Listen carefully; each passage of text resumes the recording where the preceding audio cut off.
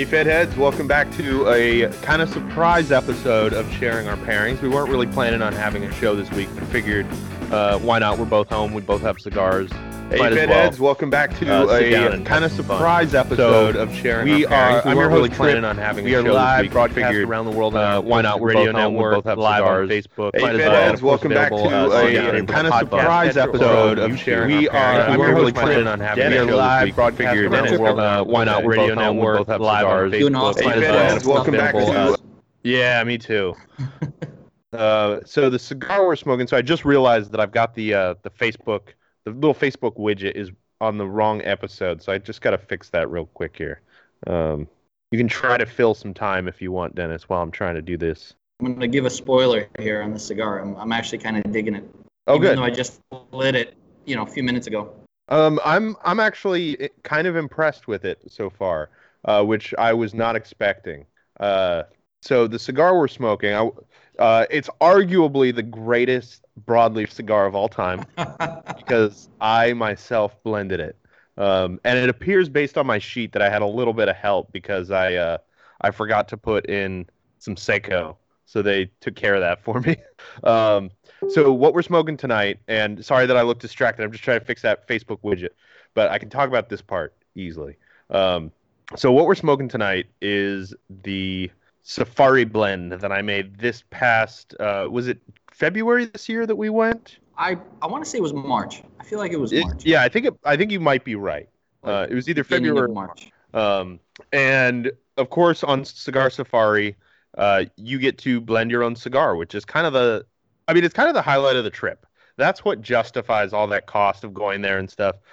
You are doing a bunch of cool stuff. They're paying for your room and board. It's all taken care of. But the one thing that you can't do anywhere else is blend your own cigar. And we've talked about it a bunch of times before, but I'll talk about it a little bit again just to give people an idea if you've never been on Cigar Safari. So you get there and you arrive in Managua. They take care of the transportation and everything. They get you all on a bus together that they own. And then on the drive to Drew Estate, you've got some cigars in the bus. They've got some beers ice cold and ready for you, or soda if that's your preference. And you stop for lunch on the way. And then the first night is just kind of a hangout and meet everybody that you're there with. Because you're in a foreign country. For people who've never been there before, they definitely take a lot of the intimidation out of flying to a third world country to go on a 3-day vacation. Yeah. Because they take care of everything for you, and then you get a little bit of time to get to know the guys that you're with, which even whether you know them or not is kind of a fun night because you're getting to either see people you haven't seen in a while or you're meeting a bunch of new people hanging out smoking cigars. And then over the next couple days, you do some tours. So the first day is kind of the starter tour. You tour the fields, you tour Joya de Nicaragua, and you get to blend your own cigar over at Joya de Nicaragua. And then the second day, and actually, let me backtrack for a second.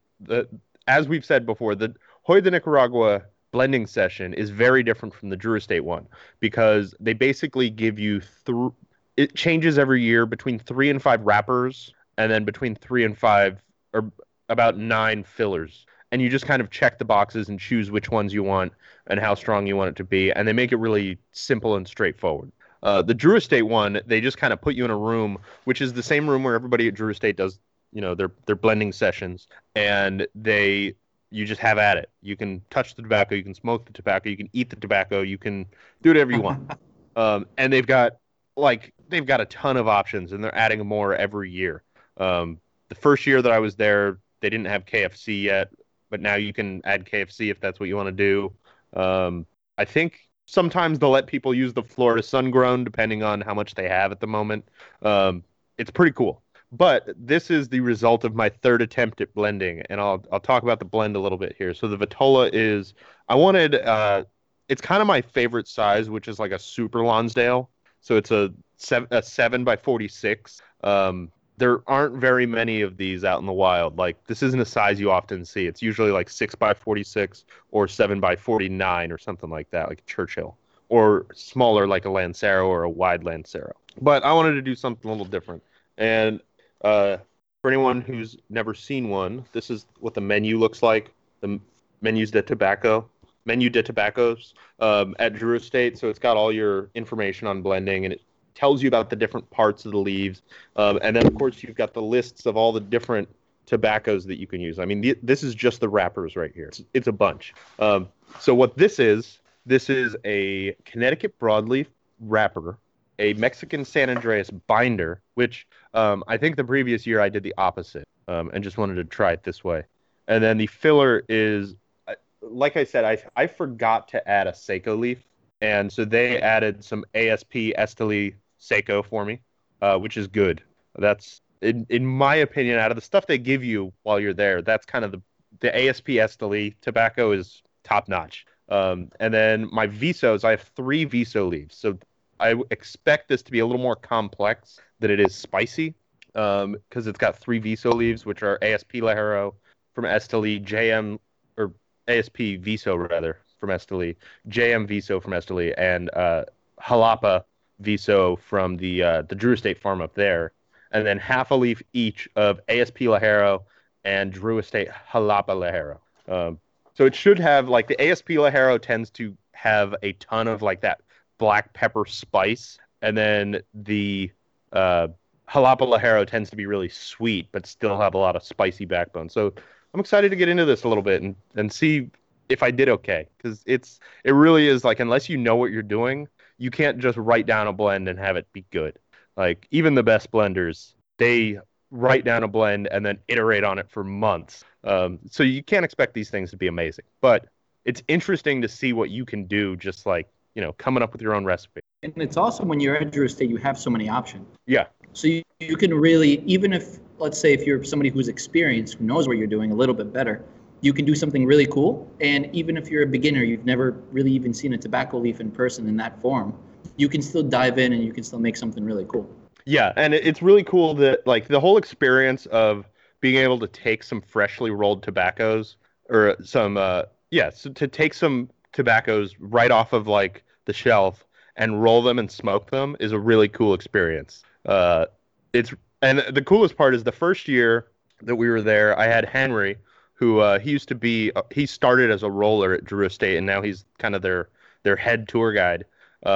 He rolled mine for me because I couldn't do it. I was too bad at it. Then the second year, Willie Herrera rolled it for me, which is just cool. Like, that's Willie Herrera. He's kind of maybe the legend isn't the right word, but he's a big deal in tobacco, which is awesome. And then this year rather, I actually rolled it myself, which is a big step. And it turned out pretty awful, but it was smokable. I don't know. I have to say, you did a good job with these. Are pretty uniform looking. Well, I didn't roll all of these. I just rolled one sample, man. Yeah. Bob Langmaid has the right term. Icon. He's an icon in the industry. He's not a legend yet. He's definitely an icon. That's a good way to put it. And what's up to everybody watching? We're getting a lot of shout outs from Gerardo or Gerardo, I'm not sure which, Rob and Jose. Thanks for tuning in, guys. So, Dennis, what do you think so far? Now it's warming up a little bit. I'm getting a lot of sweetness. Not much spice, but I'm getting definitely the sweetness that I love, especially about Nicaraguan tobacco. It's not just, a lot of people talk about Nicaraguan tobacco and they say, oh, it's just really strong. There's more to it than that. There's a lot of flavor. There's a lot of that subtle sweetness that comes out. So it's cool, man. I'm actually liking it so far. And the Vitola, for me, is also really up my alley. So I'm kind of biased a little bit in that way. Yeah. Yeah. The first year I think I did a Lancero. No, the first year I did like a 6x44. And I just thought, for me as a novice blender, I needed more room to play with the blend. Because all cigars are hard to blend, but it's harder when you are working with 3 leaves than when you're working with 5 leaves. You've just got less margin for error, and it's easier to make it complex with more ingredients than to know specifically which 3 ingredients would go best together. So when you're throwing it up against the wall like this, it's, 6 leaves is easier than 3. Oh, definitely.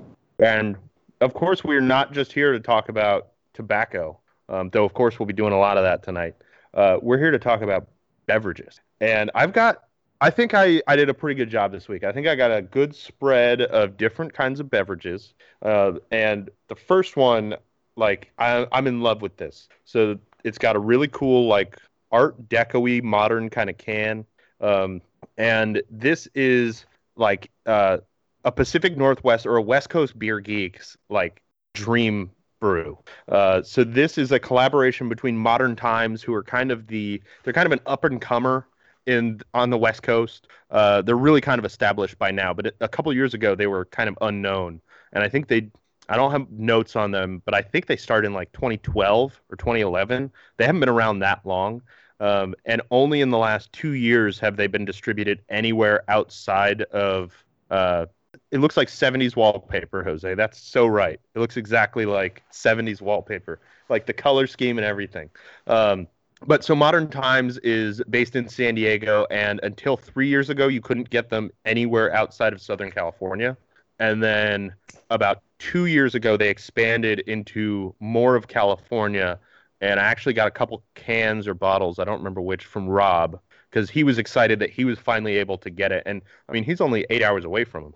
And then last year, they expanded their distribution up to the rest of the Pacific Northwest. So it's now available across Oregon and Washington. And I think there might be a couple more states where they're available. They might even be available as far north as Canada, but I'm not sure about that. But they announced earlier this year that they are taking over the brewery that the Commons owns. They're not super widely known. They're mostly known for sours and like farmhouse style ales. But they're in downtown Portland, and Modern Times announced earlier this year that they're going to be expanding and opening their brewery in that brewery. They're basically taking over an existing brewery and just renting it out from them. So the Commons is closing. And this is a collaboration between them and Great Notion Brewing, which is kind of the up-and-comer of Portland. They're not available. So this is the brewery that a few weeks ago, actually, I guess it was a few months ago when I had Matt on the show, we were talking about how in New Jersey on Saturday morning, you wake up and you go to a brewery so that you can buy their latest release in a growler or a crowler or cans. Because if you don't buy it before noon that day, you'll never be able to find it again. Like people wait in line days, all night, to get their hands on a beer, which is insane to me. And I said that doesn't happen here. And then a couple weeks later, I learned that it does. We have one specific brewery that does this, which is Great Notion. And it's because they're the only brewery in the Northwest, really, that is like well known for making milkshake IPAs, fruity IPAs, stuff like that. The East Coast styles that really haven't become popular out here. They're the only ones who pays their bills making beers like that. Everybody else does it once in a while as a one-off, as a special edition or limited, and they are the only company that I know of, at least, that is kind of specializing in those East Coast styles that's out on the West Coast. And they went to the Great American Beer Fest, and they got number one for one of their IPAs. I don't recall which one it was. And from what I've heard, they were kind of the busiest booth at the entire show, which is insane. And so they are really getting popular. They're just starting to expand their brewing. I think soon they're going to be bottling and canning stuff that's actually available in grocery stores. Right now, everything they sell is from their brewery or in kegs at tap house. But now that I've talked about that, they did a collaboration to make a East Coast style IPA. And I was showing Dennis before. I mean, it's insane. Incredible. It's like, as you can see on camera, it looks a little more yellow on camera than it actually is. It's actually more of like a mango orange juice kind of orange, but it's completely opaque and completely like solidly one color. Usually you see like some bubbles moving around and stuff in there. And it just looks like Sunny Delight or something. That's exactly what I was thinking, actually. Sunny Delight. Like opaque, bright orange. And they don't say that this is a milkshake IPA. They don't say whether there's lactose, but there's also not a lot of details at all available on it. I would believe if you told me that there was lactose, because it's got kind of that milky, opaque color. But either way, it's super fruity and super hoppy. So I've talked for a long time. I'll let you talk about yours a little bit before I start drinking. I am so jealous. That beer looks incredible. And my first beer of the night. I'll send you a can. Awesome. Thanks, man. So my first beer of the night is kind of weird looking, as with most of my beers. But this one in particular, if you can see that sediment on the bottom, all that It's not yeast. I'm pretty sure it's I, not. I'm not entirely sure that's safe to drink though. I it's kind of weird, right? It's this is a collaboration project of Stones for 2017 with Garage Project and Beavertown. So Beavertown's out in the UK. Garage Project is out in New Zealand, and those guys came out to Stone out west, and they said, "Hey, let's do a project together. Let's make a beer, make an IPA." This is a double IPA called Frutalica. You guys can see that. It's kind of cool. Clearly a Metallica reference, right? There's a Ride the Lightning reference on the back. But the interesting thing about it, it's 8%. 8%.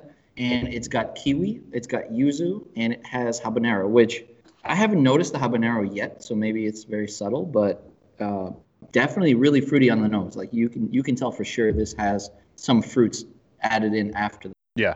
It's I don't know how I feel about it, actually. I don't want to say it's my favorite IPA, but I also don't want to say it's not good yet. You know, I want to dig into it a little bit. So I think for this Fortunate Son is what it's called. I don't remember if I ever even mentioned that. And another really cool thing about it, so I love born on dates for beer. I know that a lot of people dislike it, especially within the industry, because they feel like people are going to go to the store, they're just going to want the freshest can. And if your beer is 2 weeks old and there's another beer next to it that's a week old, that means that you just lost a sale. But I like to know, because with beers like this, they age insanely fast. Like this is already less hoppy and more fruity than it was when I first got it, which was about a week and a half ago. And I know from a beer that I had a couple months ago, Sticky Hands, I had a batch that had been brewed on Monday, and I was drinking it, of course, on Wednesday during the show. And by Saturday, I could taste the difference. Like there's a day makes a difference in something that's as fresh and as hoppy as this. But a really cool thing, so not only does it have the born date, but they numbered the cans, so it won't quite focus. But this is can number 18740, which I've never seen before. That's kind of cool. So on to the beer, though. I feel like this is the kind of IPA that can actually go with a cigar really well, because rather than having that like astringent, intense citrusy hops that almost blows your palate out, the hops in this is pretty restrained, but it's got like a fruity sweetness with a creamy element. So I really wouldn't be surprised if it had milk solids Lactose. in there. Yeah, because first of all, it looks like it does, but secondly, it's got that kind of like creamy, like creamsicle kind of flavor and texture that you always get from beers that have lactose in there. And I think that actually offsets the hoppiness really well and makes it play a little nicer with the cigar than it would have otherwise. it sounds very tasty. Frutalica working? It sounds like the Frutalica might actually taste kind of similar, or at least hit some of the same notes. It's really, yeah, it does a little bit, but only on the nose, and that's the thing, that those fruit flavors don't translate very well to the actual mouthfeel, the palate feel. They're pretty subdued, actually, and I've been struggling with Stone lately. Unfortunately, I love IPAs. I was always a big fan of Stone. I've been struggling with them lately, and I think it's not necessarily their fault, right? It's not their fault. I think it's mostly the fact that the market these days is so heavy with all these lactose, funky kind of IPAs, so they're competing as a traditional brand, technically, in the IPA scene. Yeah. With all these experimental brands. Well, that's the thing about Stone, is that they cemented their reputation on making some of the most solid IPAs out there. And then they kind of shelved all of those, or not really shelved. They basically hired people to put those into full production all the time so that they're always there. And now their main brewing team seems to focus on making these crazy beers, like beers with chunks of yuzu floating in the bottom. Yeah. And like everything they make now that's not one of their core brands is something weird. And I mean, I really like everything I've really had from Stone for the most part. But you know, when you're making crazy stuff and you're experimenting, you're not always going to have a winner. I mean, that's just the nature of it. Absolutely. And I love the fact that they try. They at least make that effort to push the limit a little. So absolutely kudos to them. I think the beer for me is kind of half and half. I would drink it again, though. It's not a bad beer. I would easily go to the store and buy another one. Yeah. As far as cigar pairing, probably I'd say closer to no. Okay. So Jose says he feels like Stone's Enjoy By series has really fallen off, which I absolutely agree with. But I think part of that is not their fault, and it's not even representative of the quality of the beer. It's that when they created that, nobody else was making fresh IPAs that were made to drink right now that you Yeah. could get pretty much anywhere in the country.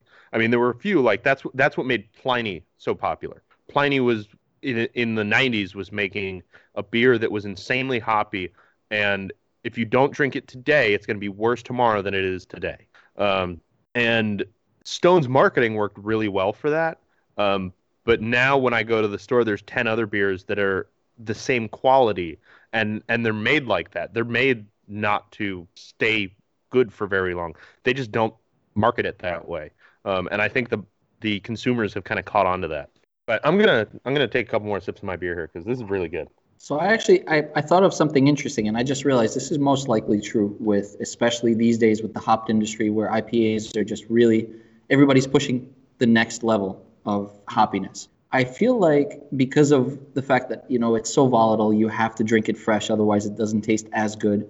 It's almost like the airline food industry, where they oversalt, they overseason, they have to, right? There's this whole thing where altitude, your palate's not quite able, so and they kind of expect, all right, this is going to sit on the shelf for about 2 weeks, so we want it to be good in 2 weeks, maybe not necessarily tomorrow. Exactly.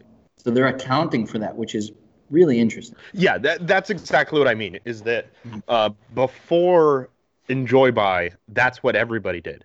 And after Enjoy By, there's a lot of breweries out there that are brewing their beer to be drank right now. Sticky Hands is an example that I talked about already a little bit. And when I had them on the show, I talked about how they deliver weekly. They brew a new batch every week and deliver that batch within 2 weeks.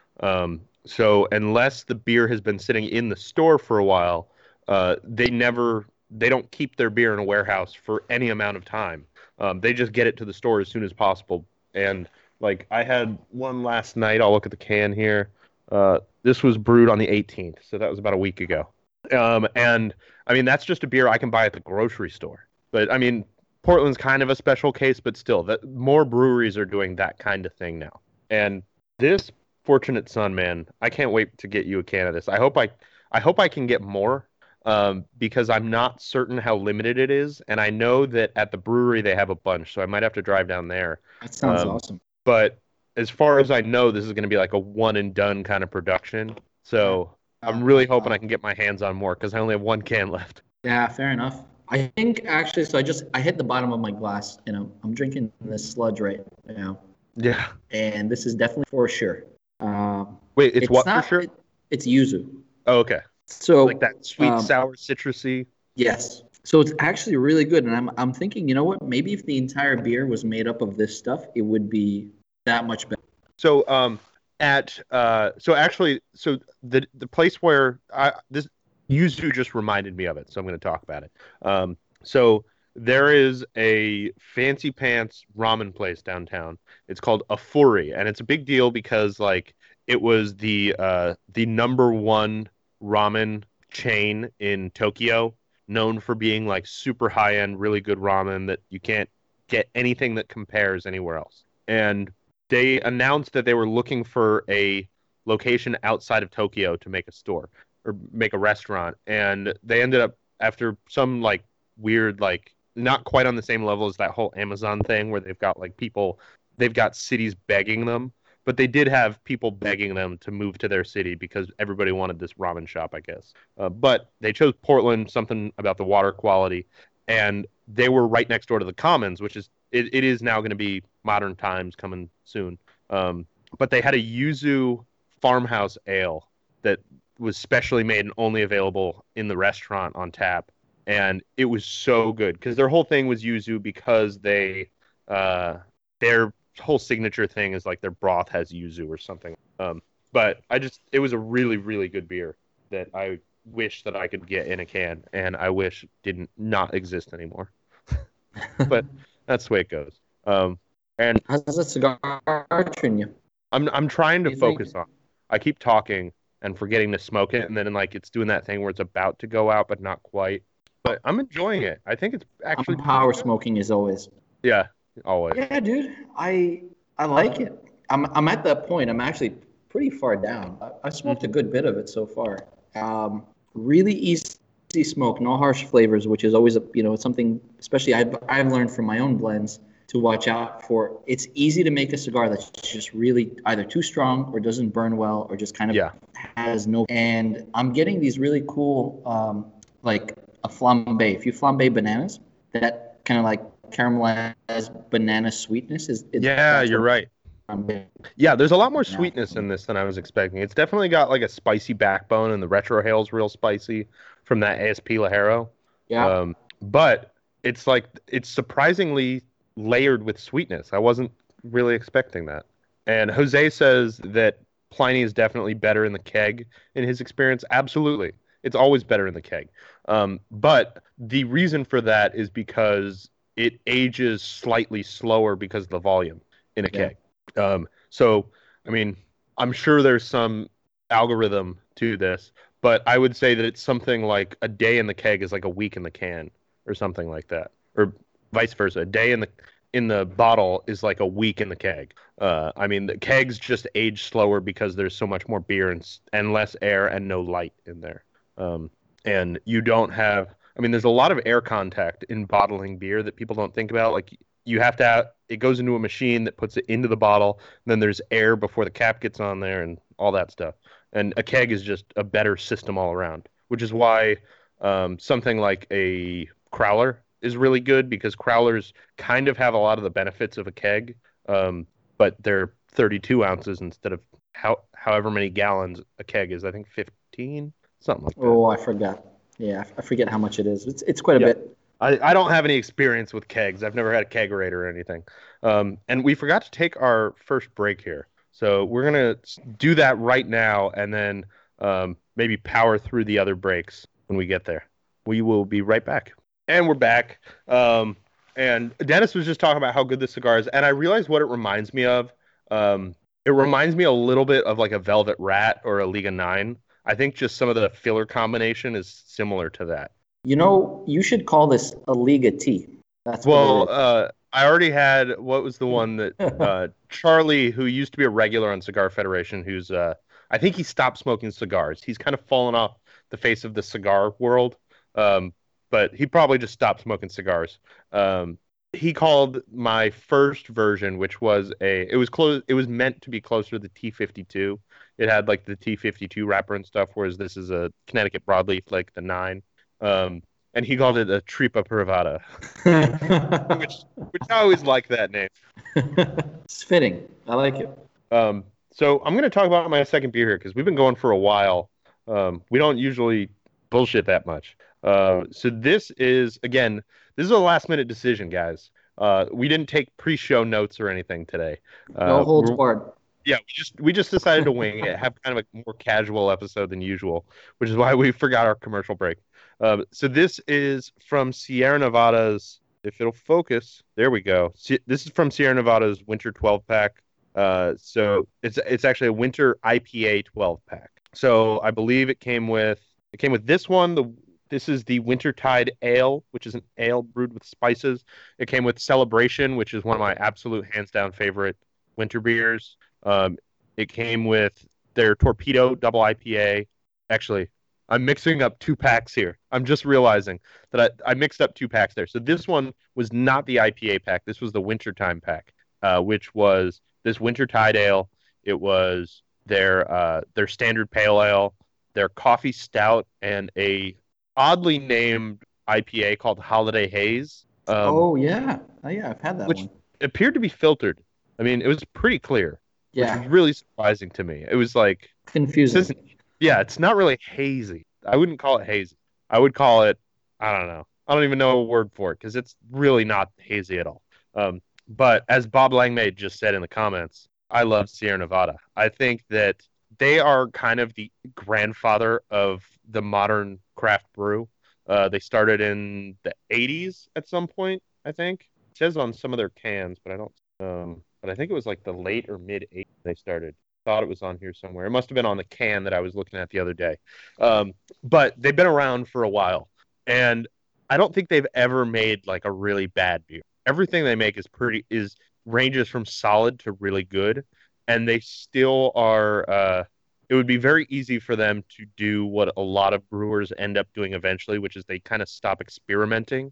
They're releasing beers they know are going to perform well on the market, and they are making their regular production beers cheaper to make all the time by not necessarily reducing the quality, but uh, finding any way that they can to get more efficiency out of it. And Sierra Nevada seems to just not be doing any of that. They just they make really good, solid year-round beers, and then, in my opinion, they have really good seasonals that are always a little bit weird. They don't take a lot of huge chances like some do, but when they do, they really take chances. Like I don't know if you had the beer camp, like it was called Beer Across America or something like that. Yeah. They teamed up with 12 different breweries to make 12 different collaboration beers. Yeah, beer camp was cool. And the really cool thing about that collaboration is they could have just made all the beer themselves, but instead they had different breweries make different collaborations. So they produced some collaborations. I know they had Cigar City do a collaboration. So you ended up with this weird mix of like most of them were Sierra Nevada barrels or bottles, but then there were a couple of like 16-ounce cans and a couple of 12-ounce cans in there, just because that's what those different breweries use, which is really cool. And they had some of the weirdest beers I've ever had from them in there. They had a brown ale that had yams in it, sweet potatoes and marshmallows. They did some weird stuff, but all of it was really good. And I feel like that's their signature is always solid, sometimes off the wall, but always good. I've never had a beer that I would call bad from. But anyway, Yeah, those guys are always solid for me too. this is their Wintertide Ale. It's a traditional, they call it spiced ale.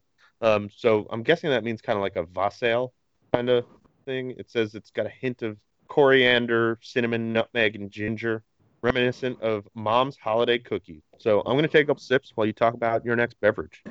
And you know what? I took a sip while you were talking. I took the first sip of this next beer that I have. Dude, I have to tell you, this is my winner. I know already. Absolutely. This is going to be my winner for this cigar. So I'm drinking right now. I'll show you the can. From 21st Amendment Brewery in San Francisco. Yep.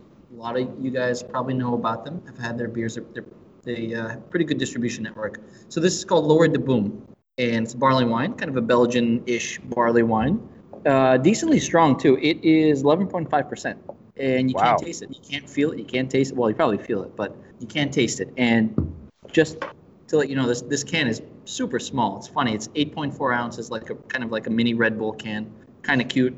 Comes in a little 4-pack. Well, I mean, I think Red Bull's also 8.4 ounces. It's a weird. Oh, is it really? Yeah. I thought it was. Okay. Yeah, I think you're right. I always thought it was 12 for some reason, because I'm used to seeing the giant monster cans. Yeah, they do have 12-ounce and 16-ounce versions. Okay. This beer is really nice. It's kind of dark. You can't really tell. It's got a really nice red haze to it. It's tough to tell from the camera. But as soon as I took the first sip, I knew those esters, that like nice hint of sweetness that you get, pairs so well with the cigar. It's insane. That was like, I knew immediately this is the pairing. Barley wine and the cigar, that's it. And you know, speaking of the cigar, I have to say right now, or I'm smoking it at this point, it's developing these really cool mocha flavors. The mocha is kind of getting a little bit dry, a little bit in your face. It's really popping out. Yeah, I've definitely gotten a little bit of chocolate from like kind of a chocolatey sweetness.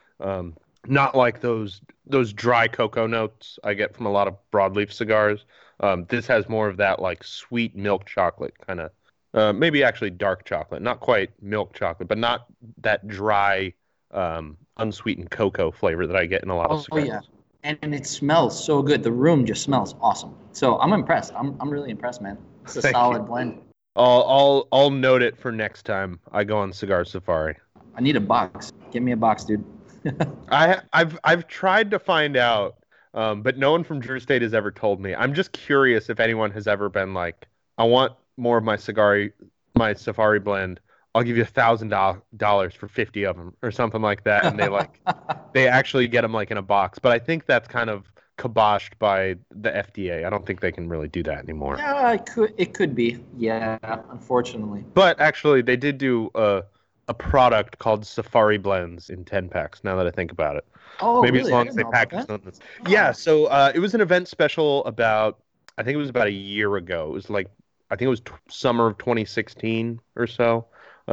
They had at a I think it was an event in Chicago, if I remember correctly, where they had these little like brown paper bundles, like like those like the KFC bundles or something, just construction paper. But they had a like a girl on it, which was really weird. It was like an anime style girl, and it said Cigar Safari Blends. And I actually asked some people from DE about that just because I was curious, and they said they just kind of they do end up once in a while.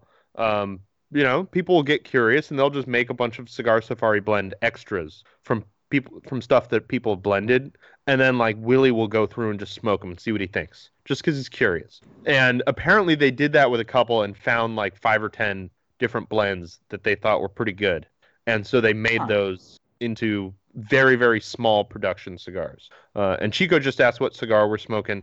So this is a cigar that you can never smoke, but I said the blend earlier, so actually you could make it if you ever go on Cigar Safari.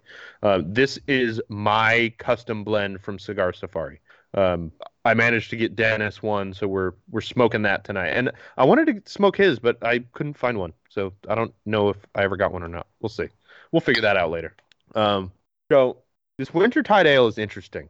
It reminds me a little bit of uh, in I think circa like 2003 maybe. Pepsi made a winter spiced version of Pepsi, and Oh, really? Oh, that's weird. yeah, it Okay. was weird.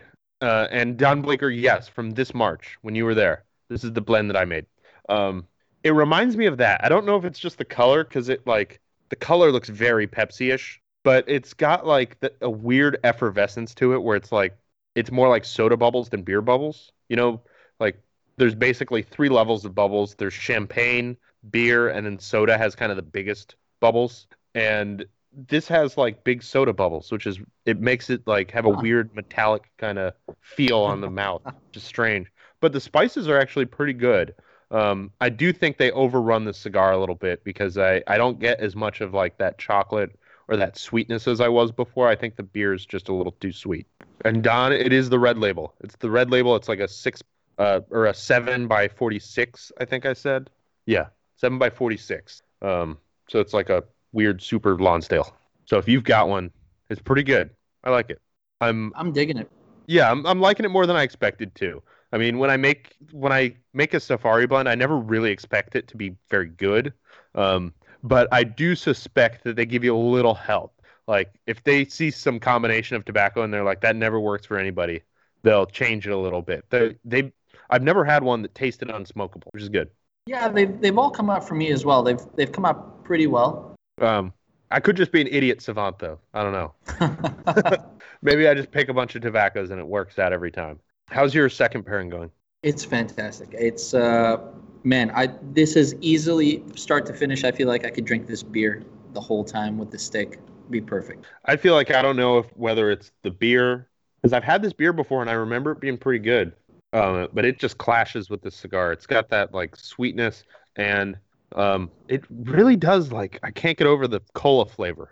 Like it's got that cola nut kind of flavor, which is bizarre, and I feel like has to be my imagination, but it just doesn't go well with the cigar. So I'm gonna take a couple sips of my previous beer because it's amazing.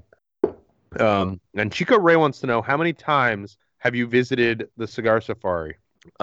Dennis and I, the first time we ever met was actually on Cigar Safari in 2015, which was Yes, yeah, 2015. it was Not both of our first Cigar Safaris. not counting Reddit, trading on Reddit, not Yeah, realizing who each other were, which was yeah, really funny. it was really funny that we were both on our cigars and we had signed up for like a monthly trade that was I don't remember what the theme was. It might have been Oh, I beer or forget. something. But I got this guy and we traded some beers and some cigars and stuff and it was good. Um, and then it was only like a few months later, like within 4 or 5 months, that we went on our first cigar safari together and didn't realize that who each other were. Like we Yeah. met. we got along really well, and like we started talking on Facebook and texting and stuff after that. And then the following year is when we realized it was like, Yes. wait, because on the following year there were a couple Reddit people, and we were talking about Reddit, and it was like, wait, that was you? And then we realized that we had known each other even longer than we thought we had. And so there's a bunch of comments coming in here. So Don Bleeker wants to know if there's going to be a cigar fed DE trip this year. I don't believe there is. I won't get into the details. There's no bad blood or anything like that. We're still very good friends with the people at Drew Estate, but there's a business reason that it's probably not going to happen again. And Jose's trying to remind me that it's time for a commercial break. Jose, we're doing a casual show here. We're going to go a little bit over. We'll get all our commercial breaks in. Bob Langmay says he would love to go to Puro Sabor, but and then just $3 signs. It costs money. It is expensive. It's not a cheap trip, but having been on it once, it is 100% worth it. I mean, if I could afford to go every single year for the rest of my life, I would buy all the tickets right now. It's just a different type of experience from anything else that I've been to. I mean, I've been to Nicaragua 4 or 5 times now, and Puro Sabor is the most comprehensive Nicaraguan experience for the money. Cigar Safari is great because you go and you see the ins and the outs of Drew Estate, but it's only 3 days. You're there. You're basically at Drew Estate for 2.5 days. On the third day, you leave first thing in the morning to go to the airport. So, it's certainly cost less, but you're only getting the Drew Estate experience. With Puro Sabor, you get to experience like this giant festival that everybody in the industry is involved in almost, and you get to go see. I think I got to see 7 different factories when I was there. That's awesome. And you're having lunch every day. You're having lunch at a factory or a farm. We had lunch at AJ's farm. We had lunch at the Placencia factory. We had lunch at the My Father farm, which is really cool. You're eating in the tobacco field. They basically level out a portion of it so that they can put chairs and a stage and stuff there. And then you eat lunch there. It's really cool. And then at night, there are these big gala parties that even people who aren't involved in the festival can go to. Anyone in the industry can buy a ticket to specific nights. So like one night there's the white party, which was really cool. They had like a live band on stage playing, and then they did it was actually, so Dan, it's actually, you know where it is. So it's across the street from the baseball stadium where the El Brujito is, that museum. Oh, yeah. I know exactly where that is. Yes, that plaza that's right there next to the museum, they set up this huge tent and everything that's there. pretty cool. And then they had a group that was from the museum do the El Huehuense play. Oh, nice. Like the dance with the music and everything. It was really cool. And then another night they have the gala, cool. which is like this high-end dinner. Everybody that I could think of in Esteli was there.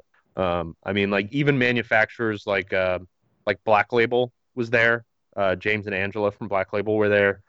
Even though I don't think they had any tours that were part of the festival, but still, everybody's in town. Why not go to this? So even though there's only like 130 people, I think, were on the trip doing the whole thing, I think there were 700 people there that night. It was crazy. And that was at Drew Estate, at their factory. And it's just like, it's this really cool experience where you really get to try a lot of cigars, and you get to rub elbows with a bunch of people in the industry, which is really fun. And Chico Ray wants to know about Pro Cigar, which is basically the equivalent for the Dominican Republic. And Chico, we will let you know in about 2 months because we're going to be there. And we've never been before. As far as I've heard, it's kind of like Puro Sabor, but everything is more spread out there. They've got a couple different regions where they have cigar factories, so you end up going to a couple different places. And I've heard that it's a little bit less structured. So on Puro Sabor, they apparently have changed it a couple times over the years, but everybody did the same first day. So everybody gets there, goes to Mombacho, tours Mombacho. Then the next day they go to the coffee farm, they go to the volcanoes and stuff like that. Went to Lake Nicaragua. But then on day 3, which is Wednesday, everybody breaks up. So before you go on the trip, you choose a group. I think there were 7 different groups, and depending on which group you're in, it determines which factories you get to see. So I got to see certain factories, but then because I chose that group, there were other factories that I didn't get to go see. At Pro Cigar, apparently, basically in the morning, you sign up for which factory you want to see that day, and then they do the tour to the factory, and you come back and you sign up for what you want to see that afternoon, and then go to the factory and come back. So I'm really excited to see that. I've never been to the Dominican Report before, and I'm just really excited to see Pro Cigar, and I've heard that it's a lot of fun. And all right, so we are going to take a break now. We'll be right back after a message. Should be a good time. I need to relight my cigar, which is the main reason we're going on a break. But we'll be right back after a message from our sponsor. That makes sense. And we're back, smoking my custom made Safari blend here, which, like we were saying before, I think I did a pretty good job with this. Absolutely, dude. I'm loving it. I think it turned out pretty good. It really is a nice. All right, let me see about the rest of these comments because we've got comments coming through. Wow, it's a busy night, huh? Yeah. I think everybody's, I don't know about off work, but people are just hanging out this week. Chico Ray says, enjoy that beautiful island of the Dominican Republic. We will. I'm really excited to see it. I'm really looking forward to it because I love Nicaragua. I've been a bunch of times, and I'll go back every year until I die probably, for one reason or another. But I've never been to the DR, and they're just as important to cigar culture as Nicaragua. In my opinion, Nicaraguan tobacco is better, but that's not saying Dominican tobacco is bad. I actually really like Dominican. I think Nicaraguan tobacco is just better. Just like I think Nicaraguan's better than Cuban tobacco. It doesn't mean that it's actually better. My palate works better with it. Lewis says he's going to be at the Habano Festival. Lou Rodriguez, that's Lou Liga. All the social media. Dude, enjoy that. I've heard really good things about the Habano Festival. I hear it's a really nice festival. So after that miss with my wintertime Pepsi flavored beer, I'm going to move on to. I decided to go 3 totally different directions this time because I didn't really know what to expect with this cigar. And Chris Kelly says I'm right. Nicaraguan tobacco is better. I mean, my palate loves Nicaraguan tobacco, man. But I know that's not the case for everybody. And Dominican tobacco is still good. Like, there are a lot of really good cigars that use both Nicaraguan and Dominican. But, for me, a Nicaraguan Puro is probably going to win every time. So my next drink here is something fancy. Not too fancy, though. This is Willet, and it is their 3-year rye. So this is rye aged by the Willet family. You'll hear a lot like the Willet Pot Still Reserve, and some of their other bottles that are on the cheaper end are not actually they're not actually made on the Willet family estate. They're distilled other places, they're aged other places, and then they basically bottle it and put their name on it. So this is kind of the youngest Willet whiskey that you can get that is actually Willet. So this is the same spirit as some of the older ones, just obviously younger. And it says it is their family estate bottled small batch rye, aged in hand-selected white oak barrels for 3 years, hand-bottled at cask strength. So the cask strength on this is actually kind of reasonable at 55.6. It's still pretty hot, but that's not like, it's not bad at all. Easier cask strengths out there. Like, I've had them up to 70, which is insane and like hard to drink. And Jose, this is not the SNS bottle. I could not get my hands on one of those. I tried, and I was unfortunate that I did not get to. But those are bourbon, not rye. I think those are if I remember correctly, those are the 5-year bourbon single barrel, and this is the 3-year rye. So I'm going to take a couple sips of this and let you talk about yours. I got a funky pairing from my life, as was most of mine. But so this is a brewery from New Jersey, and I think Matt might appreciate Bolero Snort. Really cool label. I'm digging this label. It's really funky. I don't remember what it was. It was something about a hacker, but he did have a beer from that brewery. Oh, he did. I remember that show, actually. Yeah. One of their, I guess, limited release beers, one of the one-offs that they had. Mm-hmm. Weird, because I'm not a brown ale guy. I just can't get into brown ales. Not a fan. Haven't had a good one. This is the first one I've had that's actually really good. I was going to say, you have to have one that's been in a barrel for a little while. That makes a brown ale way better. Well, barreling, you could put old bananas in a barrel and they would taste great. That's true. So this one is a smoked brown ale with coffee and maple syrup, and it's called Mounty, but Moonty, I guess. You know, they got a bovine thing going on. Yeah, they got a cow thing going Yeah. on. Everything's got to be a cow joke. And, you know, typical brown ale. Looks good. Kind of typical body, what you would expect. But, man, the smoked aspect of it, the malt really sticks out in a nice way, in a really, really good way. And the coffee's really maple syrup flavor is not cloying. And a lot of beers that have maple syrup they kind of overdo it. This is really nicely balanced. It's it's a great beer.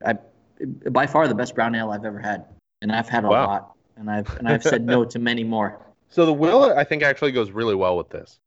It's got a ton of sweetness for a rye, way more sweetness than I would expect out of a rye. Typically, a rye you get kind of that kind of dry kind of feeling on the mouth because there's not a lot of sweetness there, and then you get that spice from the rye. And this still has the spice, but it's also got some upfront sweetness that I think probably comes from being so young. I mean, we've talked a lot about how aging is great. 20-year-old Scotch, 30-year-old Scotch is great, but there's always a trade-off. No matter what, there's always a trade-off, and one of those trade-offs is you lose that rich sweetness on the front of the palate when you age whiskey for that long. You're losing some of the characteristics of the spirit. You're gaining more characteristics from the wood. So, typically I tend to prefer stuff that's about 10 years or so. But this is actually really good. I mean, I don't know what I smoked this with last time or what I paired it with last time. I know I've had it on the show before, but I don't remember it being this good. It's got like that almost mapley, like brown sugar kind of sweetness right up front. And then you end up with that spice that lingers and that heat coming down your throat because it's such a, it's young and high proof, which old high proof can be pretty smooth and young low proof can be smooth. Yeah. I've never had something that's young and high proof that's particularly smooth. But I think this is kind of as close as it gets. You've got some heat, but it's not like that singeing your palate kind of heat where, you can feel it burning taste buds off. I don't get any of that. I'm gonna take a couple more sips while you talk about your brown ale. So it's really nice. It's really clean. Maple flavor just comes out in such a great way. You would think maple syrup, like I said before, is not going to do it. These guys really hit the mark with this, and I've had a lot of their beers in the last couple of days and last week. And they make really solid beers, whether it's an IPA or whether it's a brown ale. They make great stuff. This is really good, man. And honestly, I'd probably say the best beer I've had from them so far. Wow. And I've had their Fruity Pebbles IPA. I've had their strawberry creamsicle IPA. I've had all those beers, and this is really just the most unique, but also the most well balanced. It's tough when you have smoked malt. It's really tough to get a really good balanced flavor. It's either really intense and too much, or it's just not enough. And these guys hit the mark with that. All right, so on to some audience comments. So who was it? Let me see. Chico Ray was talking about remember Brugal 15. Yes. I've never had Brugal 15, but it is a Dominican rum, I believe. It is pretty tasty. And I've had the 1888. I had it on the show a week or two ago, which he mentioned later in the comments. Apparently they changed the bottle, which is why I haven't seen it around. But the 1888, I kind of went out on a limb. I was at the liquor store. I wanted to get in Oregon, we can look up what liquor store has what liquors, and I forgot this day. But I wanted to buy, I was at the grocery store or something, and I wanted to get some Flor de Caña 18. And I went in and they didn't have it. They didn't have any decent rums. Like everything they had was like Bacardi Gold and Bacardi 151 and Bacardi this and Bacardi that. And they had the fake Bacardi Havana Club. Oh, and I was like, no, I don't want any of this. But then I saw the Brugal and it was like $50 for a rum that I know nothing about. And I took the chance on it, and it turned out to be one of the best rums I think I've ever bought. I mean, that rum is just so good and so bourbony. And it's really fantastic. Nice. So I really actually am looking forward to trying the 15. I need to try to get my hands on some of that. Don Bleeker says to try Four Roses small batch. I know I've had it, but I can't recall it. Like I know I had it early on in my bourbon drinking career, which I've been in for about a decade. It's been a long time since I had that. I need to revisit that one. And Stuart Wallace wants to know what cigar, and Don already answered him because Don's the best. But this is, if in case you're not looking at the comments, this is my Safari blend from this year. So for anybody who's either just joining us or wasn't paying attention before, I'll go over the blend quickly. So this is, let me get to this page here. So it's a Connecticut broadleaf medium wrapper, which is basically the same wrapper that's on like the Liga Privada number 9 is, I think, a higher priming than this. I believe the mediums is the same wrapper as on the Nica Rustica. The binder is Mexican San Andreas, which is one of my favorite wrappers, but I'd used it as a wrapper a couple times before on my Safari blends, and I wanted to change it up. And then it's gone one Seiko leaf from ASP Esteli, 3 Viso leaves, one from ASP Esteli, one from JM Esteli, and one from Drew Estate's Farm in Jalapa, and then half a leaf each of ASP Ligero and Drew Estate Jalapa Ligero. So it's really got a lot of sweetness from all that Viso, and then a little bit of heat from those 2 pretty strong Ligero leaves. I mean, ASP Ligero is, as far as Drew Estate's concerned, it's by far the strongest Ligero that they have. Yeah. The Jalapa stuff is great too. Yeah, and Don Bleeker is right. He says very smooth and sweet. That's exactly what it is. It's got a little bit of spice, enough to balance out the sweetness a little bit. But, I mean, kind of the story is like sweet, sugary, biscuity kind of sweetness, and a little bit of chocolate.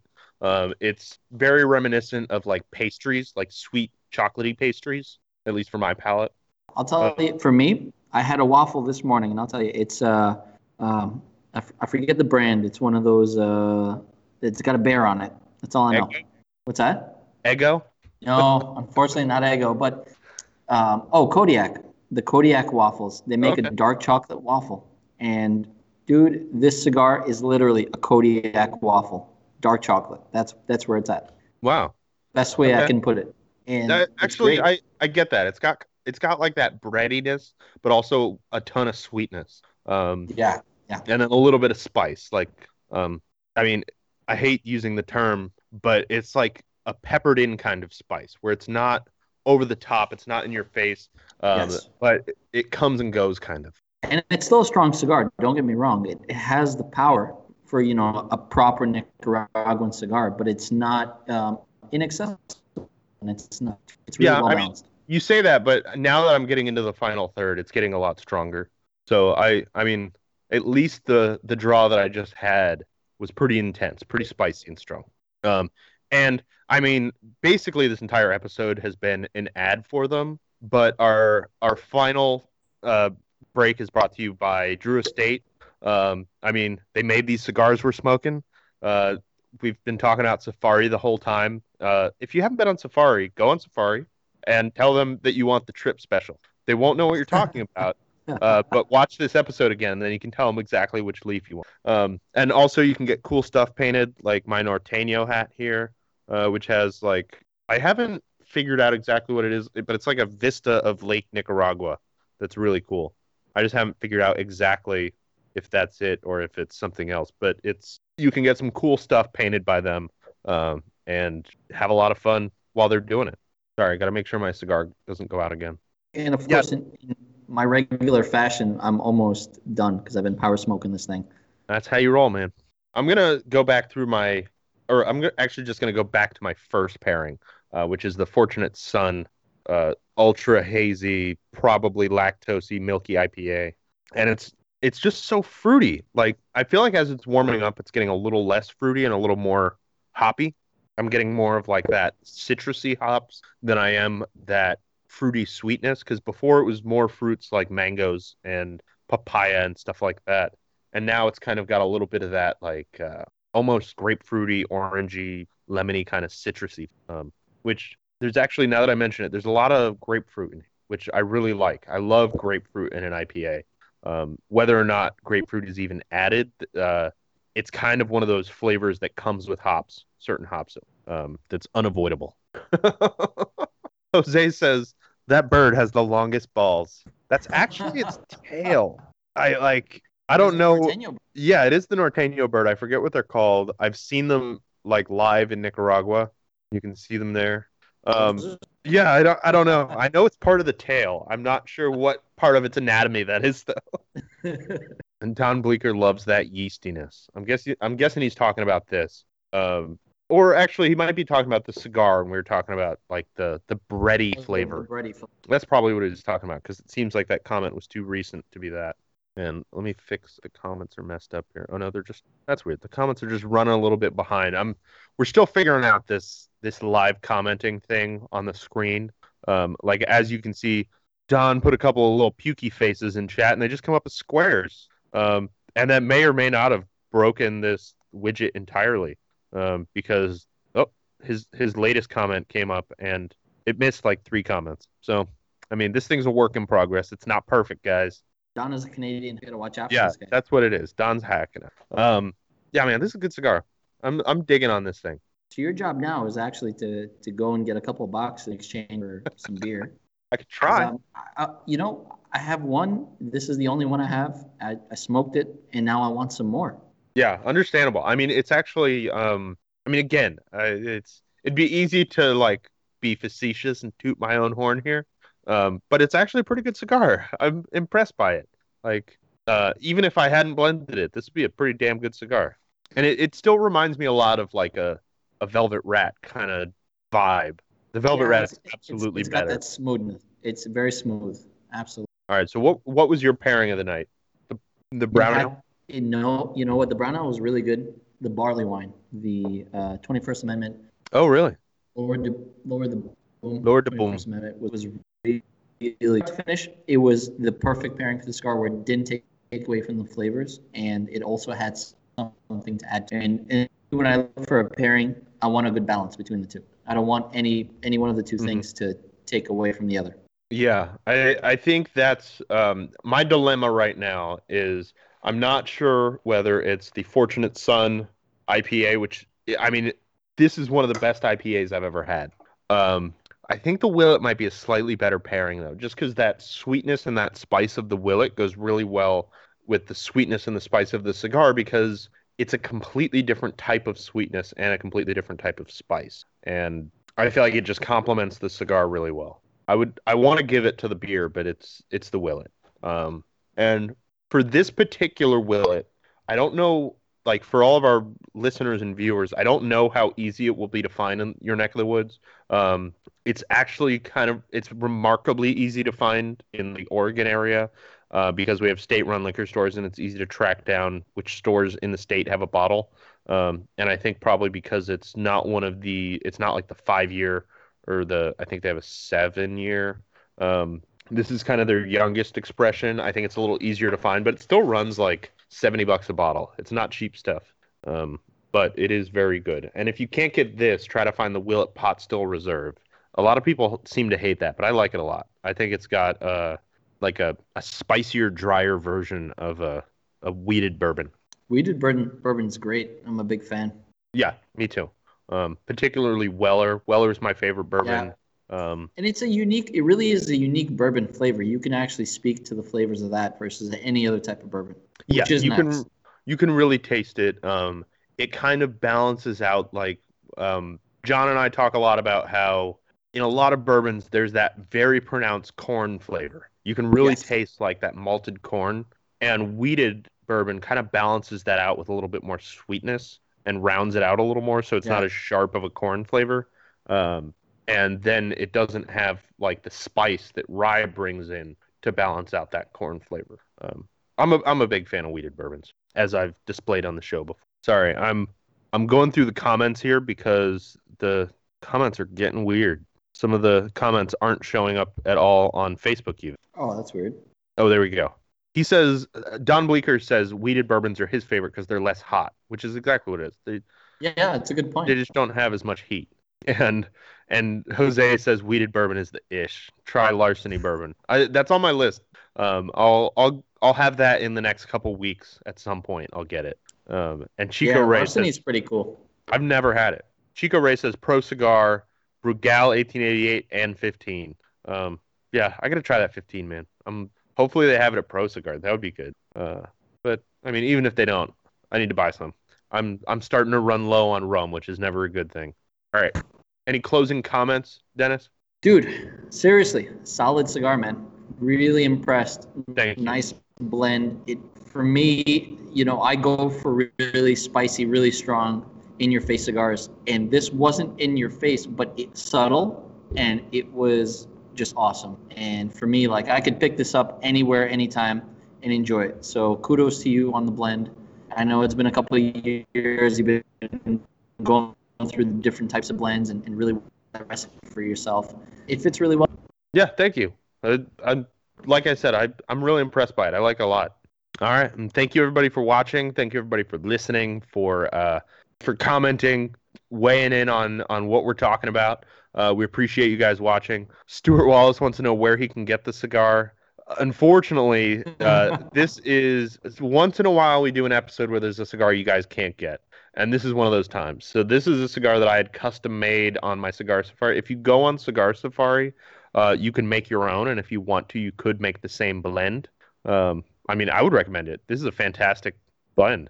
As far, it's one of the best Cigar Safari blends I've had, which is like a bunch of dummies writing down what tobacco they think would go together the best and then not tasting them. So it's different, and it's special because it's something you made, not necessarily just because it tastes pretty good. But when you come up with your own blend, it's just cool. But thank you everybody for listening. Thank you for watching. We appreciate you guys out there. We appreciate everybody listening on the Armed Forces Radio Network, out there doing things we're not built to do. And here at Sharing Our Pairings, we want you to drink better, but we want you to drink less.